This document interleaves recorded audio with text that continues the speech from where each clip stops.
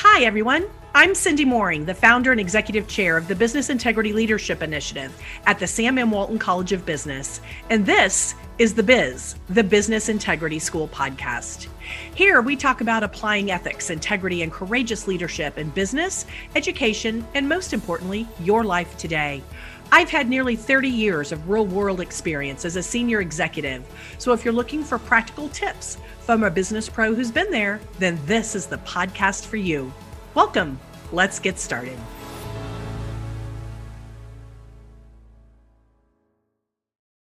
Hi, everybody, and welcome back for another episode of The Biz, the Business Integrity School. And in this season, season 5, we are discussing all things tech ethics, and it is a riveting season, I can tell you already from the conversations we've had.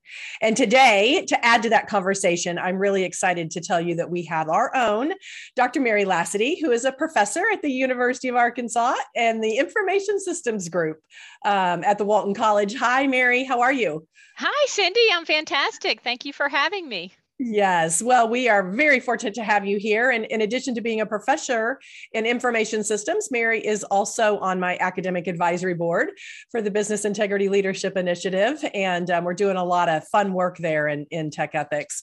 Mary is not only a professor here for us, but she also is one of the most prolific authors and researchers that we have at the university. She has written over 30 books. Her most recent one is Blockchain Foundations for the Internet of Value. And her publications have appeared in Harvard Business Review, Sloan Management Review, MIS Quarterly Executive, IEEE Computer, Communications of the ACM, many other publications as well. So, Mary, we are just really lucky to have you here. I've talked to you before about how you possibly fit all of that in.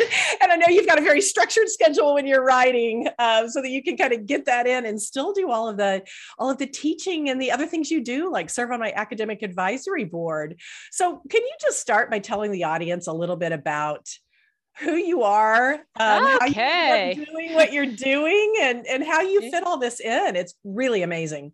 Okay, well, I don't think I'm unusual. This is just the life of a professor.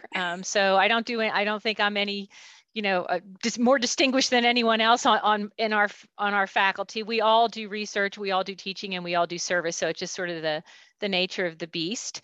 And I know you rattled off this big long bio, but Cindy, it's because I've been a professor since 1992. So I've been around for a while. So you can accumulate books and publications over time. And sure. I guess, why am I a professor? I do come from a family of teachers. So my mother was a teacher, my father was a teacher, my older sister was a teacher. So I always say that, teaching is the family business at the Lacity household. Oh, fun. Very neat. Well, and you've been some other places before you came to the University of Arkansas as well. And you've spent time as a visiting professor at MIT and London School of Economics, WashU, and Oxford. How did some of those experiences shape what you've now brought to us at Walton College?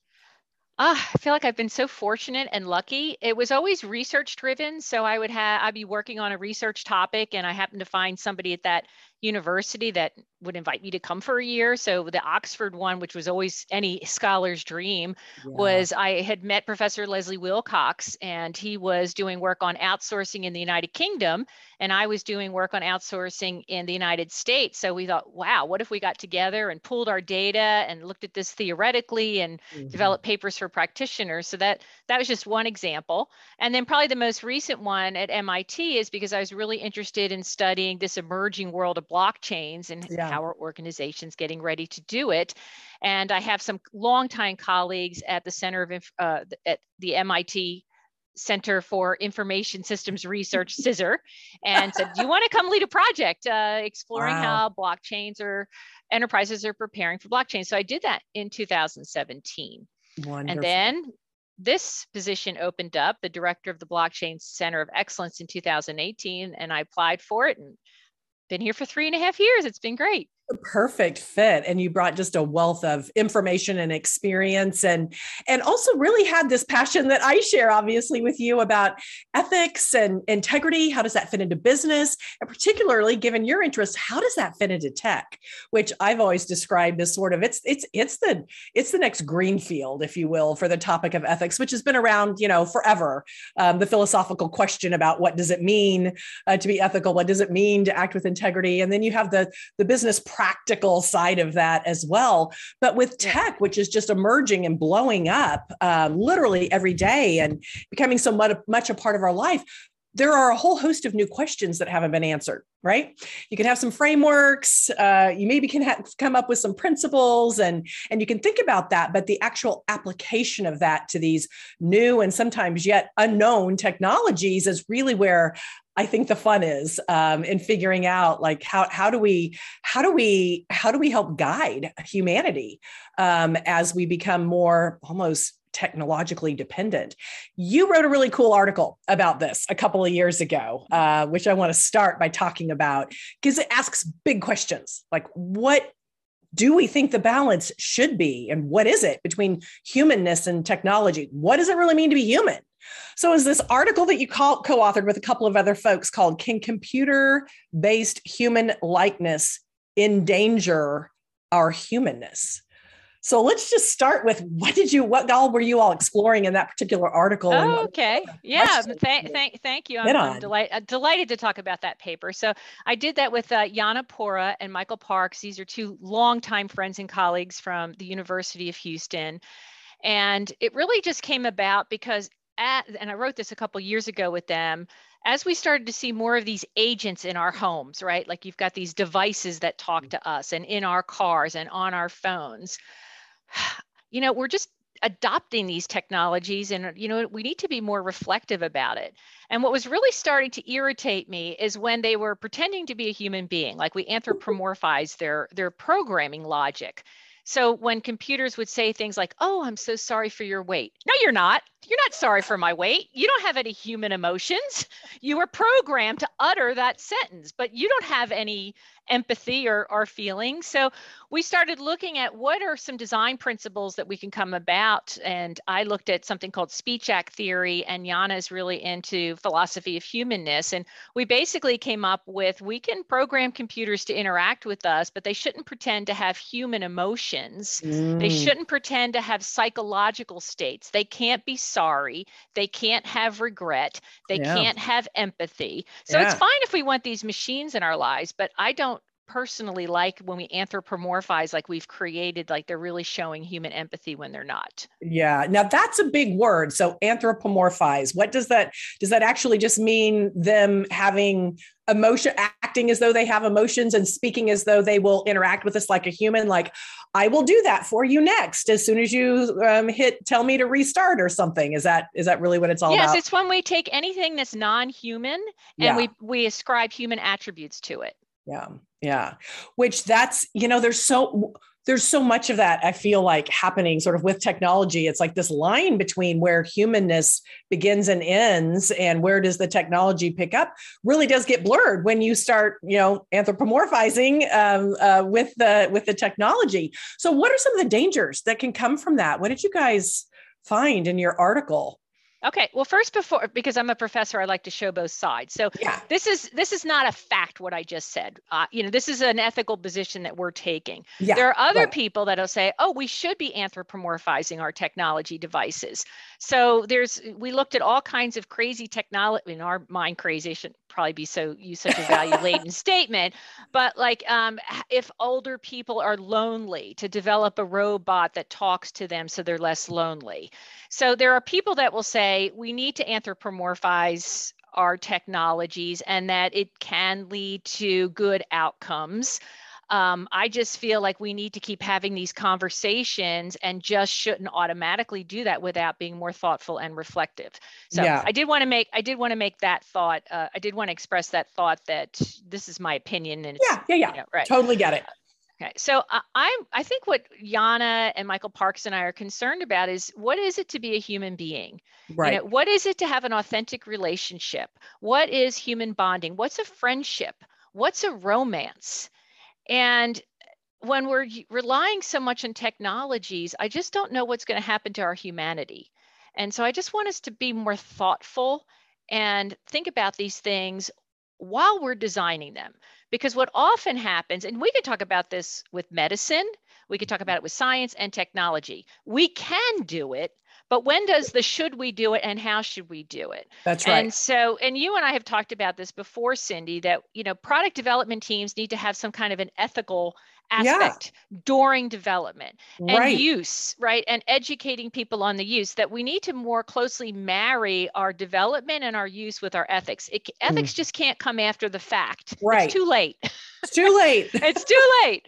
So that's kind of what we're trying to argue in that paper. Yeah, but you can almost get a sense that kind of where we are right now in 2021, that we're looking at many instances where it's almost too late. You wonder if those questions were really asked and answered appropriately at, kind of the front end of it. I mean, a lot of even large tech companies, as you and I've now learned through many of our conversations, have just recently started to recognize that they needed that voice at the table during program design and development.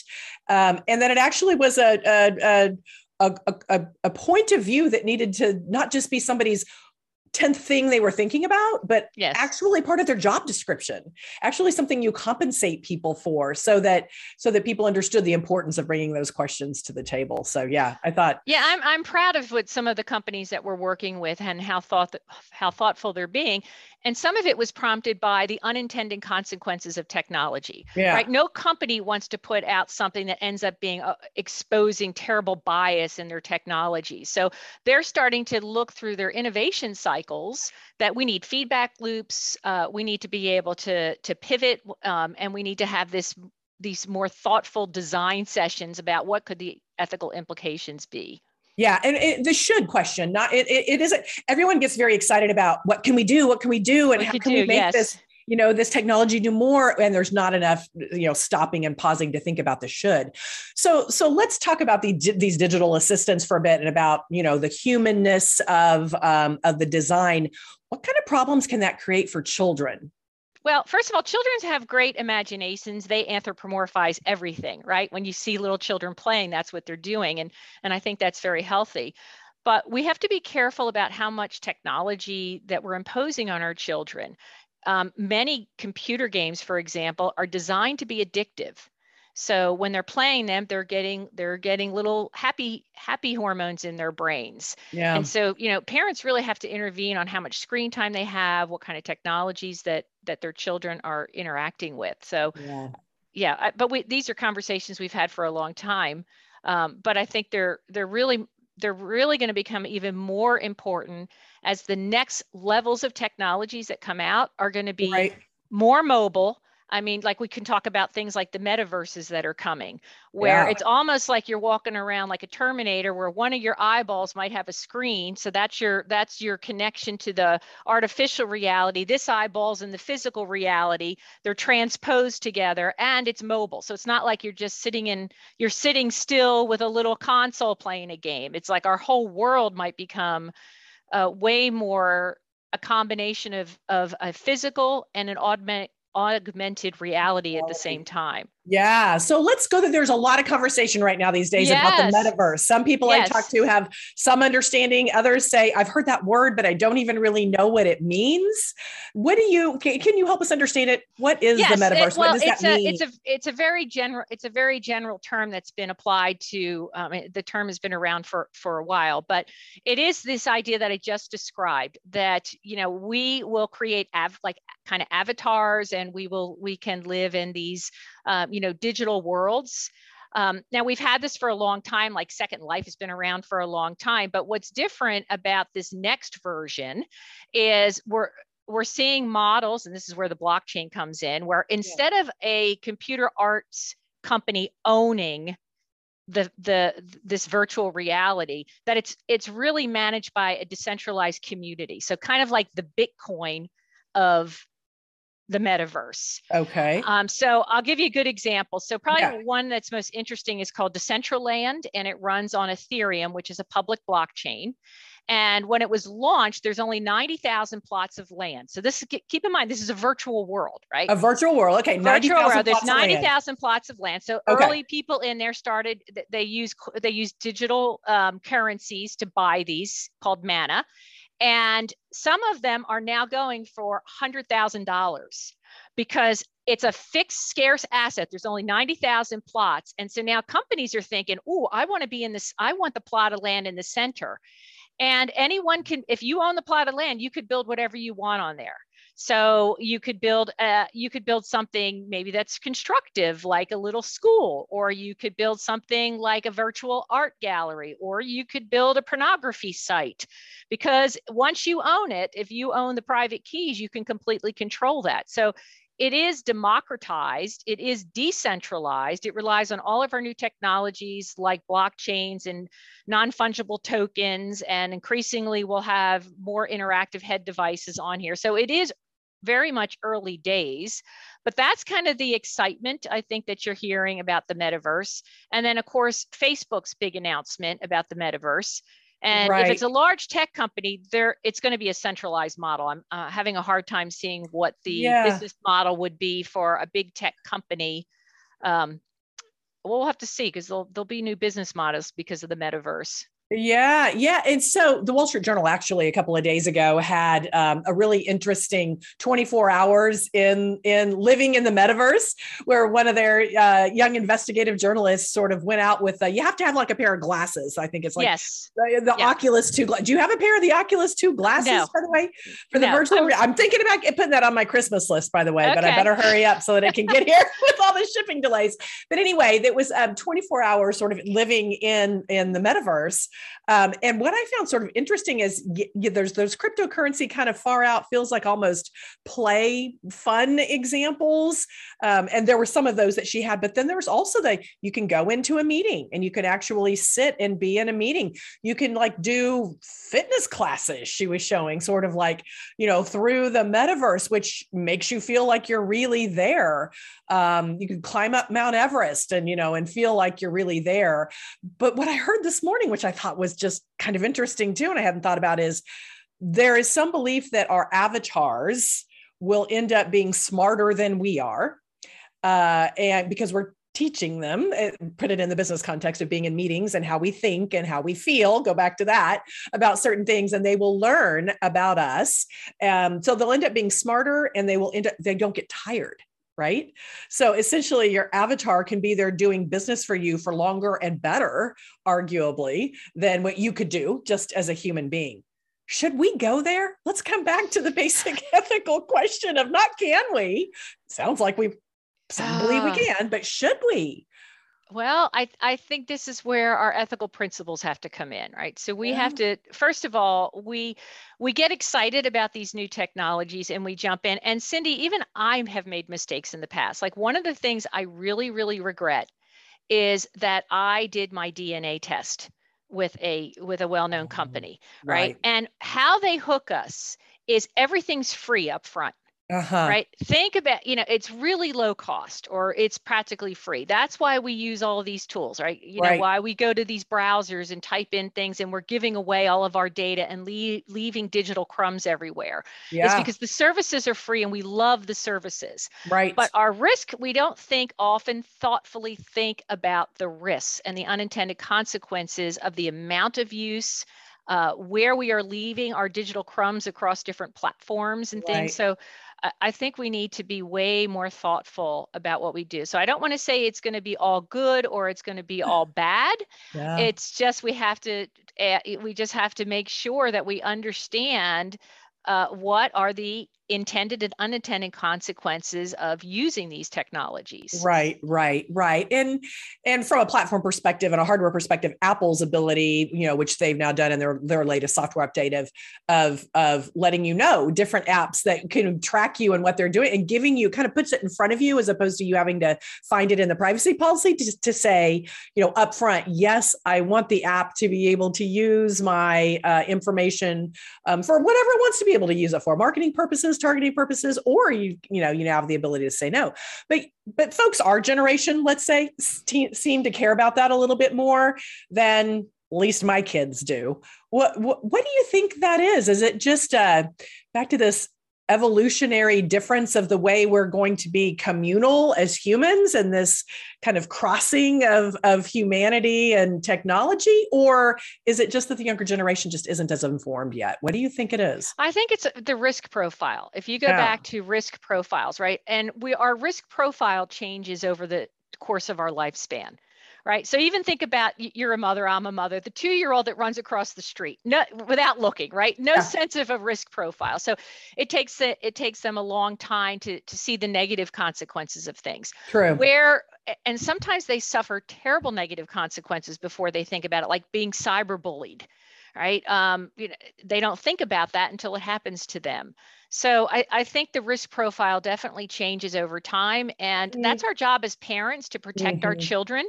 And that's why I think having limitations on the amount of times that a child spends on different devices and with different technologies, and there's great value to going out and playing and disconnecting in your backyard. And I don't want us to lose that humanness. It doesn't mean we can, I'm not saying I'm obviously love technology, or I wouldn't be a technology professor, but I love thoughtful uses of technology. Right. And you're right. Your risk profile changes. And probably as you get older, you become a little wiser as to, the ways of the world. So it's incumbent upon us as well, not just as parents, I would say, but as, professors and instructors and those working in higher ed, to continue to try to get our younger students to understand what their risk profile is now, and that it could change over time. So let's talk then about one more big topic, surveillance capitalism. It's another term that's actually thrown around a lot. What does that term actually mean, again, for people? Oh, great. Look at this. This is the fabulous Professor Zuboff from the Harvard Business School. Now, this is not a light read, Cindy. Okay, I'm just going to show you that. Matt got on me for picking nice, big, thick books. But so she's fantastic too. She's got other more accessible outlets too. So her concern is big tech companies that are using our personal data and making money off of it. So the monetization of our activities and how they surveil everything that we're doing online. Right. So that's her big thesis there, that big tech has gotten too big, that our privacy, we sign those privacy agreements, but we don't control or own our data. Right. And that's one of the reasons why I fell in love with blockchains and why I fell in love with these kind of decentralized models, because in those worlds, we control our data. We own it, touch it, control it, decide who sees it. If we want to make money off of it, then we would make money off of it. Right. So it's going to change all kinds of business models. So for example, instead of a big browser making money off of advertising, all right, I'll watch your advertising and you compensate me with some crypto. So all these business models are going to eventually change. I mean, we always say the technology comes first. The changing of organizations and business models can take quite a bit of time, but that's why I'm excited about it, because it can possibly address her quite legitimate concern about surveillance capitalism. Yeah. So let's just stop there for a minute. I want to just make that point even a little more explicitly. So you're right. Right now, I have heard it said for years now, we are the product. It is our data, as and we're entering all the information in. And we're just like offering it for free, giving it away, but like you said, it's all free and we want the services. So we give them our data, but there's value in that. They're monetizing that. So to your point, if a company wants to monetize my data or your data or someone else's data, then it's like, okay, well, wait a second. Then if you want my data, you can have it, but it comes at a price potentially, right? And then there's that bargain and that negotiation for, all right, if you want my data, then you're going to have to pay for it. But do you think we could actually change the thinking that much if, like, right now we've gotten so comfortable with everybody just doing it and doing it for free? Well, we're doing it for free, but we are getting services, right? True. We are getting fantastic services, right? I mean, at our fingertips is you type in something in a browser, you're getting great information. So there is an exchange there. There is an exchange, but not on the front is. end of like putting in your data so that they could use it. It's what you get. But they're just watching what you're doing. That's where the surveillance comes in. Right. But yeah, that's why there's new models out. I mean, there are browsers out there like the Brave browser that is based on blockchain technology that's not owned by a centralized company. So there are, but again, adoption is not the same as kind of the brand name ones, but there are options out there. Wow. Wow. So the question is whether or not that's going to become more and more the norm as opposed to the norm the way it is today with the browsers. Very interesting. Okay. So we can't have this conversation about technology without bringing it kind of, I would say, back to an issue that we're still dealing with today, almost 2 years later, which is COVID. And there's been some really, I think, there still are today, many ethical questions that are arising around how the world has chosen to deal with this and track it and be able to, know whether or not somebody's had a vaccine or not, and to know whether or not it's actually a valid vaccine, if you will. And you've done some work in this space around digital health passes. Yes. What is that? How, like, what is a digital health pass, and how can it help answer this ethical question of, are you vaccinated? Are you not? And is it valid? Okay. So let me just say that again, ethics have been driving this, which I'm very proud of. So we've belonged to like the Good Health Pass Collaborative. There's over 150 organizations that are saying, if we are going to track our health status and your COVID-19 health status, and we are going to be designing digital apps that sit on our phone that show it that we need to do this in an ethical way, in a way that protects your healthcare data, because we've got HIPAA compliance and those sorts of things here. And of course, there's GDPR in Europe and things. So I am pro digital health passes if they follow ethical guidelines. Yeah. Now, what is some principles of a good digital health pass? One is that they're actually pulling the valid healthcare credential from like your state immunization records, that it's not, some of them we've seen is like, oh, I feel fine today, and then you get a green pass, right? So one is that you can trust the data, that it comes from an authentic source. The other one is that I get to control this. I decide who gets to see it, and I decide what they get to see. Do you really have to see where I got tested, which vaccine I got, or do you just need to know I don't have an active COVID virus? So we call that the principle of data minimization.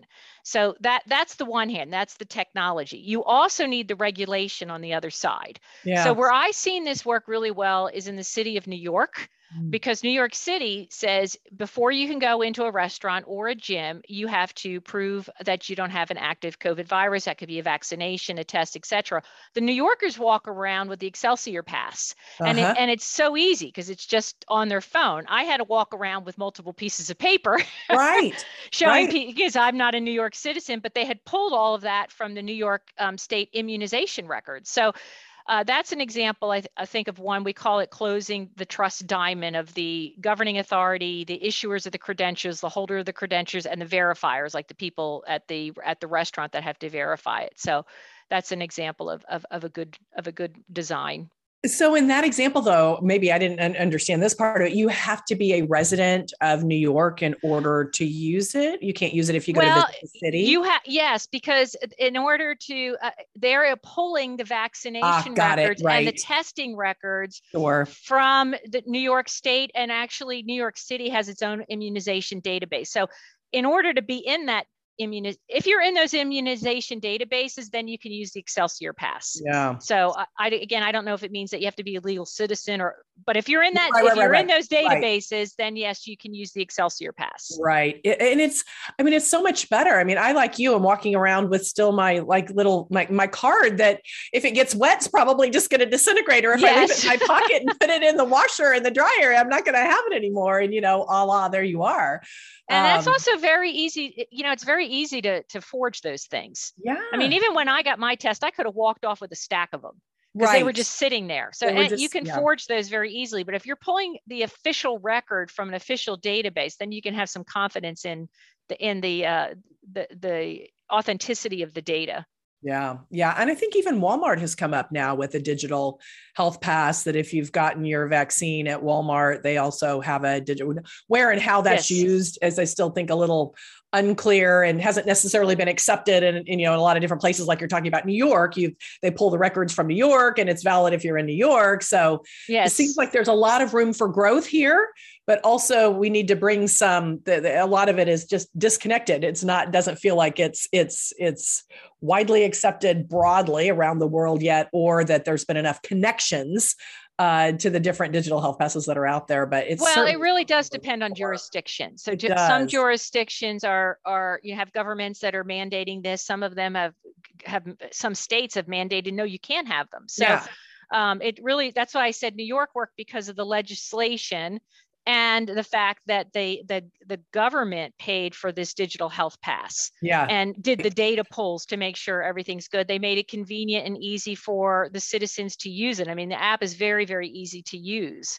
The only tricky part is you have to do what's called identity binding. So, what's to prevent me from walking around with somebody else's phone? So when you are at a restaurant or a gym, it's not enough to just look at the digital health pass. They also ask for like a driver's license. Got it. To do the match. So we call that identity binding. So we have to do that. Got it. Okay. Well, this has been a fascinating conversation. Yes. We could go on. You and I in particular could probably go on for days talking about it. But before we leave, for the audience's sake, I know you showed us the one great book about surveillance capitalism, but in case somebody wants to go a little bit deeper, kind of beyond your article or that book, do you have some other good recommendations on resources? I do. And I'm going to make them very friendly and accessible, Cindy. Great. So the one thing I think all of our students should watch is The Social Dilemma. It's available on Netflix. You'll see Professor Zuboff in a little soundbite there. It'll just sensitize them to their digital crumbs that they are leaving on all their social things. So I think it will be sensitizing, and it's very accessible. The Social Dilemma on Netflix. The other thing, you're going to laugh that I recommend this. I recommend that people watch Star Trek: The Next Generation. It still holds up. We just went through the whole series again. What I love about it is so much of technology is dystopian. Yes. When you look at the future. And this is not. This is really saying, there's no money in Star Trek, because we've evolved beyond money to where we promote human dignity and human values. And it's all about self-actualizing and everybody in that. And there's great equality that you see. I love the Prime Directive. Don't give technologies to civilizations that haven't evolved enough to know how to handle it. So anyway, I love The Next Generation. I think it presents a world where we can see ethical uses of technology that uplift mankind. Yeah. And that's the way that they should be, if we're going to be fully evolved as human, at least in my opinion. And I think from an ethical perspective, yours too. Those are two great suggestions. So let's leave it there and watch Star Trek if you have some time or The Social Dilemma, either one. I think those are great. I'll pick that up over the holidays. Mary, thank you so much for this conversation, Cindy, and for sharing your time and your thoughts and your wisdom with the audience. I know that everybody will take a lot away from it, and it was a great conversation. Thank you. Thanks for listening to today's episode of The Biz, the Business Integrity School. You can find us on YouTube, Google, SoundCloud, iTunes, or wherever you find your podcasts. Be sure to subscribe and rate us. And you can find us by searching The Biz. That's one word, THEBIS, which stands for The Business Integrity School. Tune in next time for more practical tips from a pro.